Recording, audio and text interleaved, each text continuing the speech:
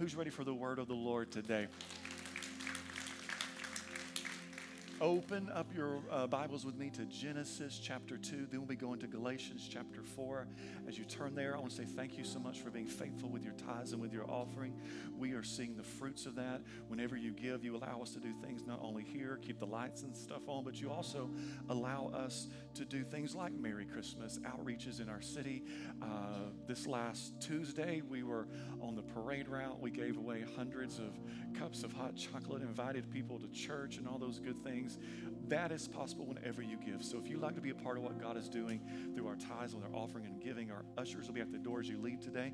You can fill out an envelope. You can give online at legacyrome.com, or you can text any amount to the number on the bottom of the screen right there. So thank you so much for allowing us and making it easy for us to reach out to people and help people when they are in need and get them into the house of the Lord. Genesis chapter 2 today and Galatians chapter 4. I'm going to start at Genesis chapter 2, verses 8 through 9. Then goes 15 through 17. It says, "The Lord God planted a garden eastward in Eden, and there he put the man whom he had formed." Verse 9, "And out of the ground the Lord God made every tree grow that is pleasant to the sight and good for food." Verse 15, "Then the Lord God took the man and put him in the Garden of Eden to tend and keep it. And the Lord God commanded the man, saying, Of every tree of the garden you may freely eat, but of the tree of the knowledge of good and evil you shall not eat, for in the day that you eat of it, you shall surely die." Galatians chapter 4, verses 4 through 5. But when the fullness of the time had come, God sent forth his son, born of a woman, born under the law, to redeem those who were under the law, that we might receive the adoption as sons. Today I want to talk to you about, since we are in this Christmas season, I want to talk this morning about what is the real reason. What is the real reason? And I'm going to go there with you in just a moment. As I was this last week, I was on ESPN. There was a little documentary type of story, and they were talking about great coaches in football. And I was watching as the announcers was sharing a story about one of the most about a legendary coach, Coach Vince Lombardi. He was talking about his team, and he was on a winning streak, and the first half of that game was just horrible. I mean, his team, they were not playing, they were not scoring, they were not the same team they were last week. They were not that team that had been winning championships. And he was sharing that whenever he went into the locker room, he looked down and picked up a regular football that was lying there, and he calmly began to talk to the team, and he's describing this football. He's describing just very basic things that probably a lot of people in this room could do, just like the color of it. He was talking about the shape and the aerodynamics of this football, and he was talking about the direction in which the ball should be going down the field, and how you actually score in the game, and how you get extra points, and how you win. Can you imagine the faces of these professional athletes as this legend is before you, and he's giving you the ABCs of a game that you were being paid to play? I can't imagine what they were thinking, and why in the world would the most winning coach with one of the most winning teams take an entire halftime in the locker room to explain the fundamentals to a bunch of professionals?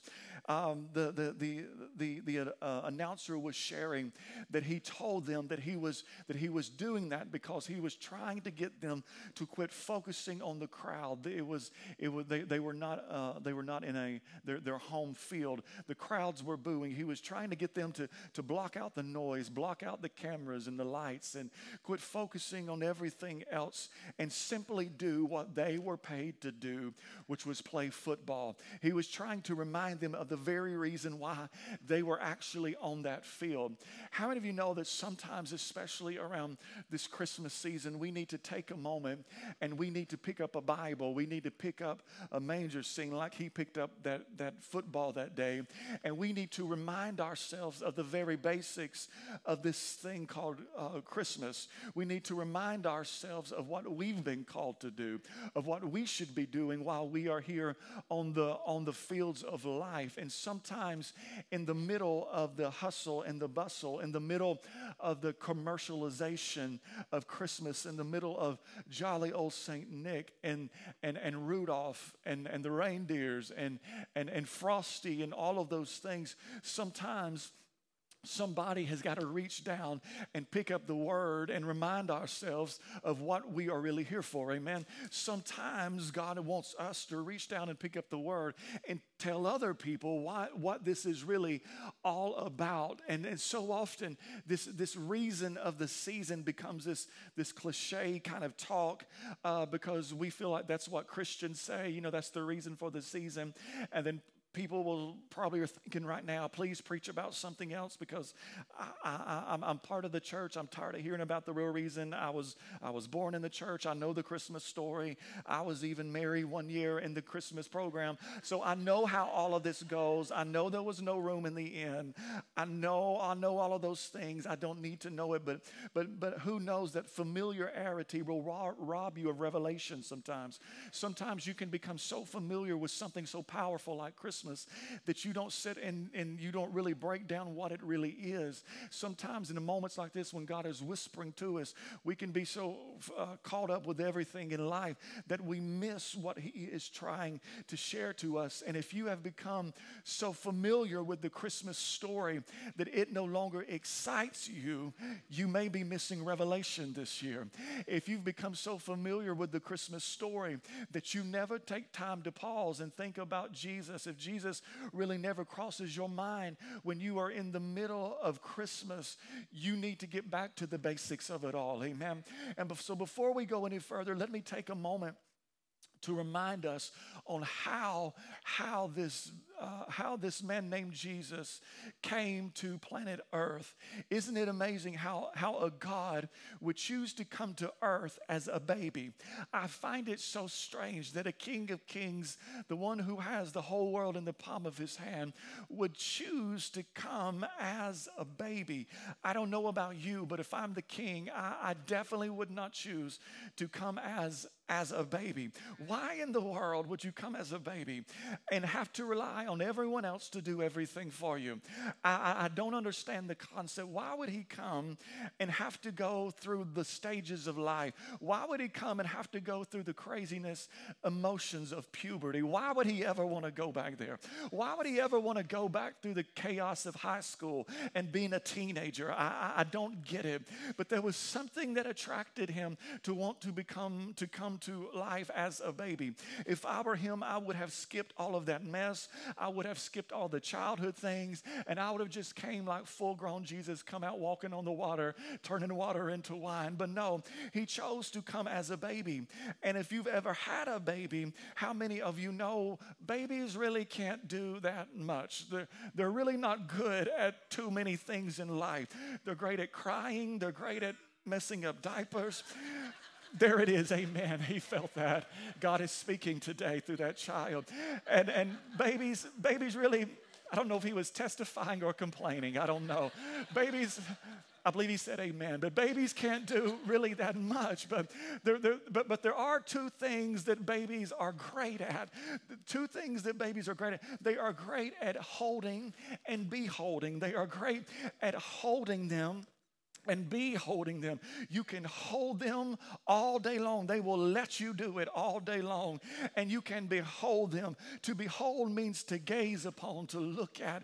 It's so great whenever you holding that newborn baby and you're just beholding it. You are gazing at its face.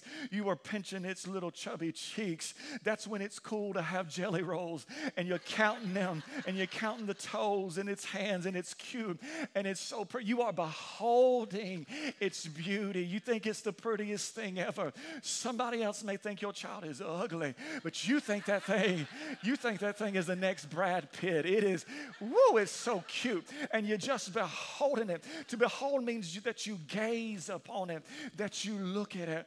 And that is what they are great at, being held and looking at. In other words, the God of this universe, the God who has all power in his hands, the God that spoke this world into existence, the God who said, let there be light, and there was light, the God who has all authority came as a little baby, and babies are only good at holding and beholding. Maybe he wanted us to teach something from the very beginning, right out of the gate. I think God was trying to teach us a lesson, that this is where it all starts, that you not only have to hold on to him, but you have to behold him in moments like this. You have to keep gazing at him. Your eyes have to be fixed on him this Christmas. In spite of what is going on around you, you got to just keep looking and fixing your eyes on him. There is power in beholding. You may think, what's the reason behind that? There is power in beholding the Lord. Kids say, you are what you eat. You are what you put inside of you. You will become what you behold. Whatever you fix your eyes on, more than likely, you start becoming that thing. Whatever you keep looking at, whatever you keep scrolling back and looking at, that is what you will become. Whatever you gaze upon, that is what you will become in life. And could it be that the King of Kings and the Lord of Lords, he could have come as an adult, but he chose to come as a baby to teach us the basics of a season like this, is to hold on to him and to behold him. Fix your eyes on him. How long has it been since you just took a moment just to behold him? You weren't asking for anything. You didn't need anything from him. You just wanted to see his face.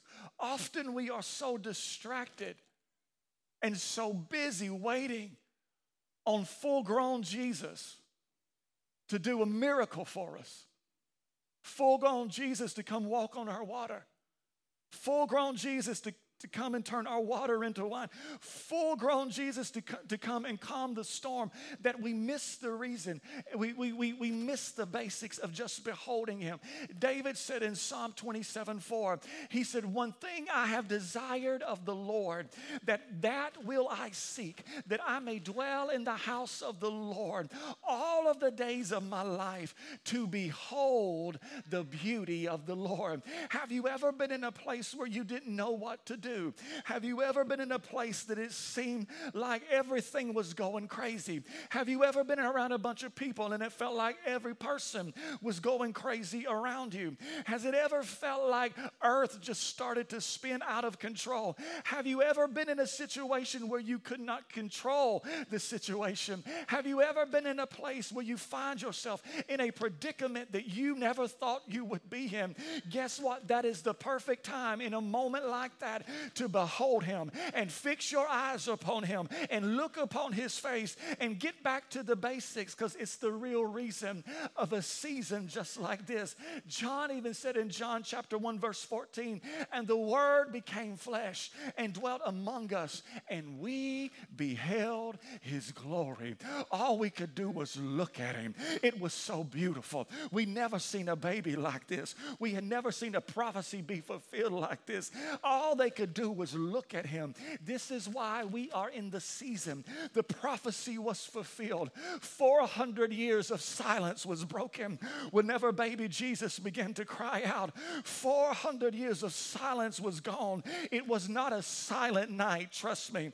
All it was chaos. Nobody knew what was going on. But in the middle of it all, once she pushed that baby out, they realized it was a prophetic word. And all of a sudden, they knew nothing to do except just look at him. Look at his glory. For years, they've been promised. They had heard that a Savior was coming. They had heard, do not be afraid. The angel told Mary, do not be afraid. Do not be afraid. Do not be afraid. And then finally there it was, one day in Bethlehem. He stuck to his word and he became flesh. He came down and said, do not be afraid, because why? I am Emmanuel. I'm actually here with you. But so many missed him then, and so many are missing him now because they will not behold him. Get this. Every Christmas, we get excited. We put up the decor. We play the Christmas music. But we often do not understand that Christmas is simply a scene and part of the big story. He came as a baby, and we will depict him in manger scenes, but we don't realize that that's just a chapter in the story. He became flesh.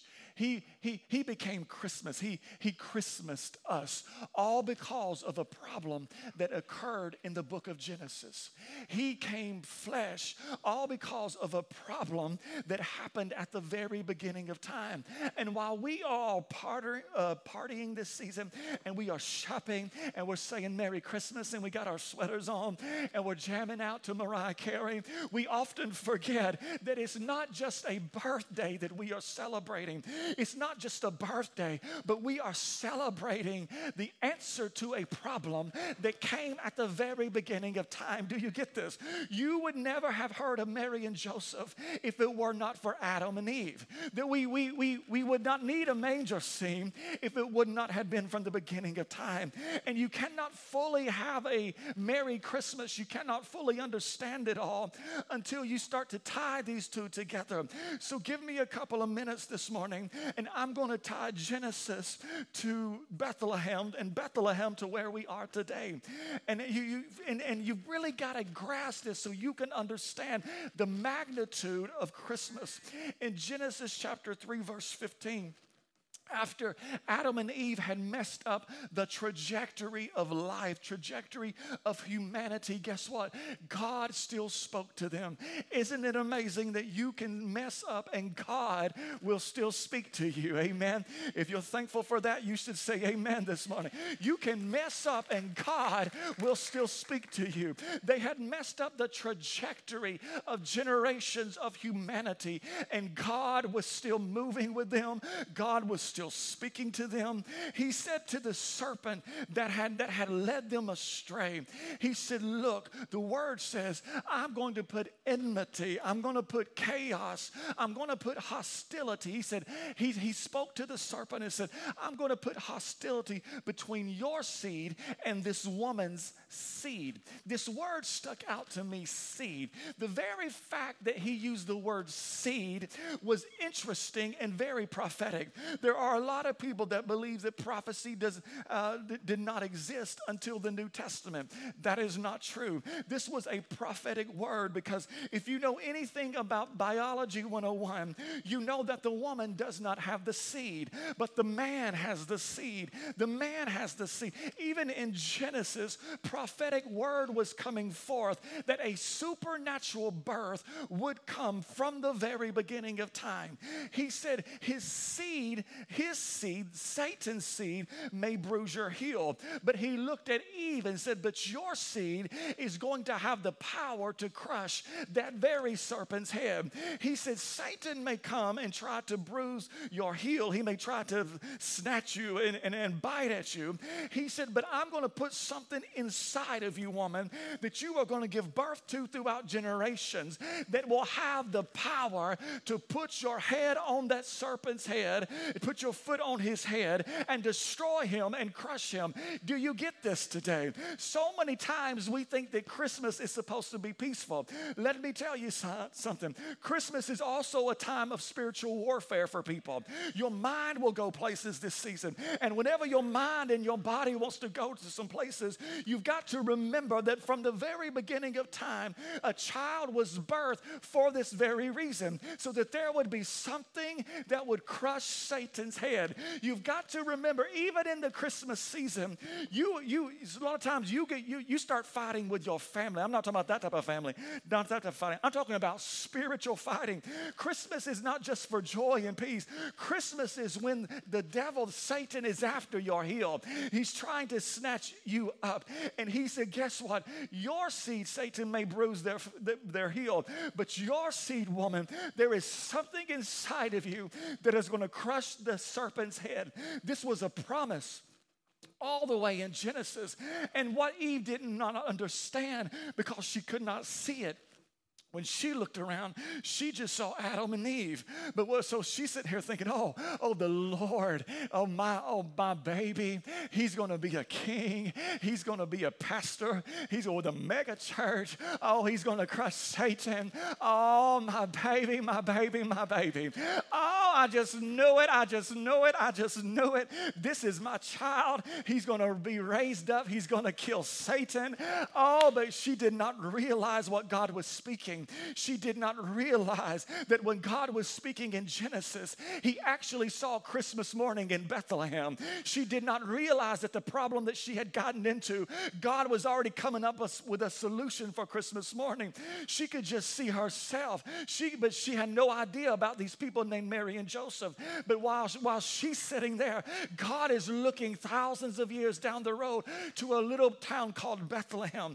You need to get this. Another basic that I want you to get today. Another reason for this season is to remember that God's promises are always worth waiting for. God's promises are always worth waiting for. That is a purpose of Christmas, is to remind you of what was promised to a woman named Eve that could not happen until Christmas morning, thousands of years later. If God has given you a promise, it is so, it is so, it is so. His promises are yes and amen. Christmas often has that ability to bring some people into depression. Christmas often has that ability to bring people into anxiety. Why is that? It is that way because the serpent is trying to bruise your heel in a moment that was meant for you to behold the Lord. Some people start the mourning process all over at Christmas. Why? Why? Because Satan is after your heel. But let me tell you something today. Satan may bruise your heel this Christmas, but there is a gift on the inside of you that has the power to crush the head of that very serpent. And this Christmas, the devil don't want you to have that gift. Hold on to him, behold him, and remember his promises are worth waiting for. Some of you can't even wait till Christmas to open up your gifts. But can you wait for his promises? I felt conviction right over in here.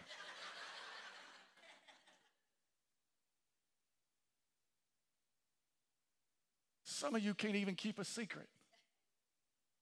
You want to open it? You want to open it, don't you? Come on. Yeah, you do. Some of us, we can't even wait till Christmas to open up the gifts. But can you wait on the promises of the Lord? There's power in the waiting. There's power in the waiting. There's power in it. Whenever you celebrate Christmas, you are missing the basics. You are missing the reason if you just look at Bethlehem.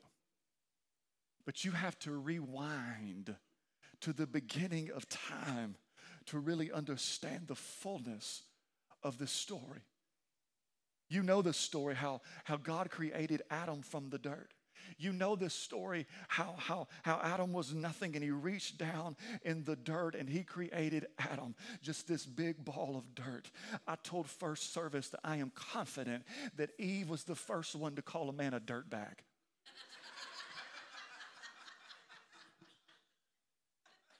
If your wife ever calls you a dirtbag, she's just speaking the scripture, okay? Just receive it and bless her and let her go. I'm confident that Eve was the first one to call a man a dirtbag. because she had heard the story. She knew what it was. God made him from the dirt. And then the word says that he breathed into them. God realized that it was not good for him to be alone. So God took a rib from Adam. I call this the first C-section ever. Woman, you thought you were it. No, he cut the man open and something was birthed from him. He took that rib and made Eve. And guess what? Adam woke up and he saw Eve, and it was like the first Christmas morning. It was a gift that he never thought he could even imagine. And God, guess what? The words that I just read, God put them in a garden. And what was in the garden, the word I read? The garden was full of trees. So not only was it the first Christmas, but it was like the first Christmas tree. He wakes up in the Garden of Eden, and here's a woman laying among all the trees. I mean, it was just like Christmas time. God placed them in a place called Eden. Eden means the presence of God. Eden means an open door or an open heaven. God had prepared an environment for them to encounter him. God always prepares a place before he puts his people in it. You need to get that. God always is going before you and preparing a place before he puts people in it. He is like a professional house flipper. He's going before you and making it better. He's like a professional culture setter. He's just always going and preparing something for you. Do you understand that God has a mansion for you in heaven? The word said, if I go and prepare it, I'm going to come back. Guess what? Your mansion is ready. It is set for you. He's just waiting on you to get there. He's already prepared it. Get this. God has already prepared a season of revival for the church. He has already prepared an outpouring of the Holy Spirit. He's just waiting on the church to get there. God has already prepared a move of his Spirit for you and your house. He's just waiting on you to want it and to get there. God has already created a place of his presence, and he put Adam and Eve right in the middle of it. God created a place for you too. God gave his presence, and he wants you to be in his presence. God created soil. Why? Because he created a place for dead seeds to fall and to be buried and to grow up crops. God created water. Why? He first created the water and then he filled it with fish. But if you take the seed out of the soil, the place that he prepared for it, if you take the fish out of the water, you know the environment that he created for the fish, guess what? They will die. The same is for you this Christmas. You were made for his presence, and if you leave it, you will die. You were made to dwell in the house of the Lord forever. And you want to know one thing that's wrong with America? We have stepped out of the house of the Lord. Churches are empty, and now we are dying. Your soul wants to worship the Lord. You don't even know the deepest sinner's soul is crying out for worship. The person who doesn't even know Jesus, the atheist, guess what? If you're listening this morning, guess what? Your soul wants to worship the Lord. Why? Because your soul knows it was created to be in the presence of God. He places them in this place called Eden, full of fruit trees. And in the middle, there's a tree of the knowledge of good and evil. And he said, all of this is yours. Merry Christmas. I've got the trees. I've got your gifts. All of this is yours. Whatever you do not touch this tree. Whatever you do, all of it's yours. You can eat anything you want. Whatever you do not touch it. So right now, it's like the first Christmas morning. We got the first gift, which was woman. Come on, women, say amen. We've got the Christmas trees. And now we have the naughty and nice list. Do not touch this. This will get you on the naughty list. Do not touch this tree. Whatever you do not touch it. Why is it that so many people are drawn to what they are told not to touch? If you want somebody to touch something, just put a sign on it, do not touch. And that one person that gets under your skin will touch that thing. Why is it?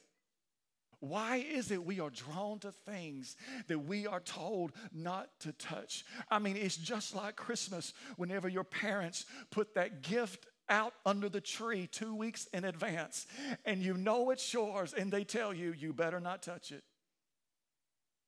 And they leave, and what do?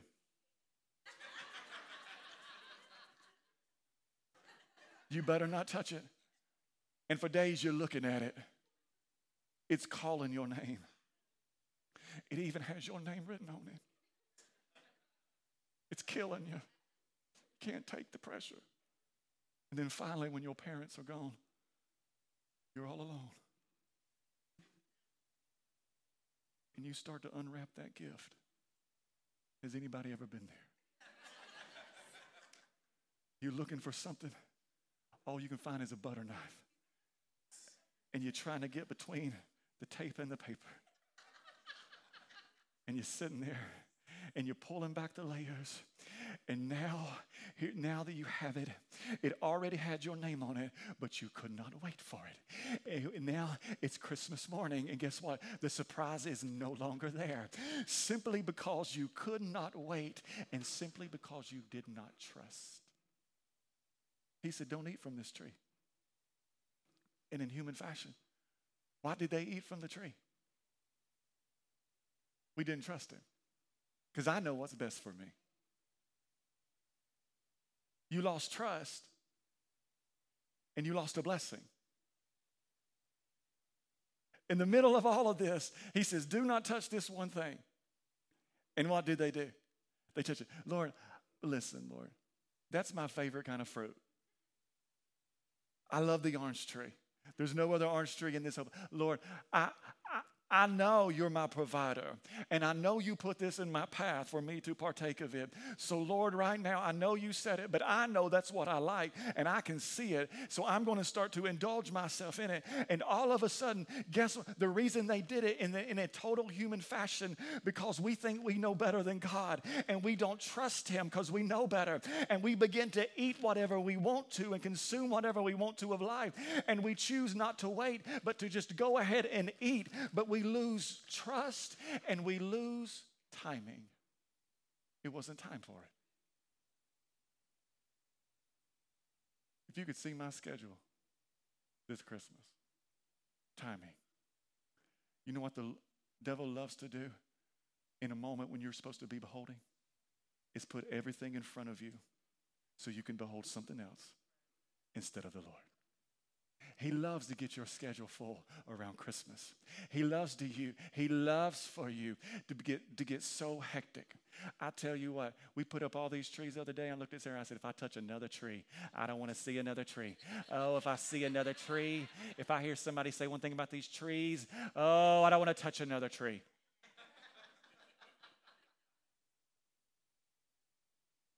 And the devil, that's serious. Didn't I say that? Testify.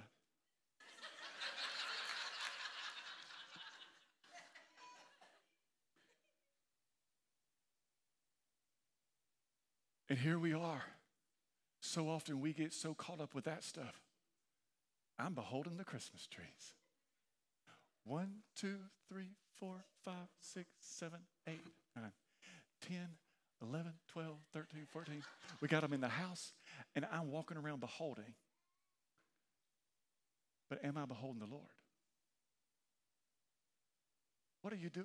What are you beholding this Christmas season? When you look at your schedule, what are you beholding? What are you doing this Christmas season? Are you losing the timing of the Lord? The devil loves to get you to distrust the goodness of God. It was the tree was there for their goodness. It had a purpose. It said, do not touch with a purpose. But the devil loves to get you to distrust the goodness of God and get you outside of God's timing for your life. The tree had to be in the garden. Why? Why? Because he wanted relationship with you. He wanted to see if you trust him. He wanted to see if you could wait on him. You want to know what a relationship is? Relationship is all about trust. If I don't trust you, I'm not going to be in a relationship with you. If you break my trust, I may come back once, but I probably ain't coming back 2 times. Why? Because you broke it. That's what relationships are. And he had one thing he said you cannot touch. Why? Because he wanted to build relationship with you. He wanted to say, can I trust them with this? Can they walk away from it? Can they listen to me? And all of a sudden, he He did not want an Eden full of robots just doing what he said. No, he wanted an Eden full of people that were choosing to keep his commands. He wanted a church full of people that were choosing to. They're not just worshiping because that's the thing to do. No, they are choosing to walk with me. They are choosing to talk with me. And I prepare this place for them. Love is not only proven by what you say yes to, love is also proven by what you can say no to this Christmas. Band, help me up. Can they walk away from what I warned them about?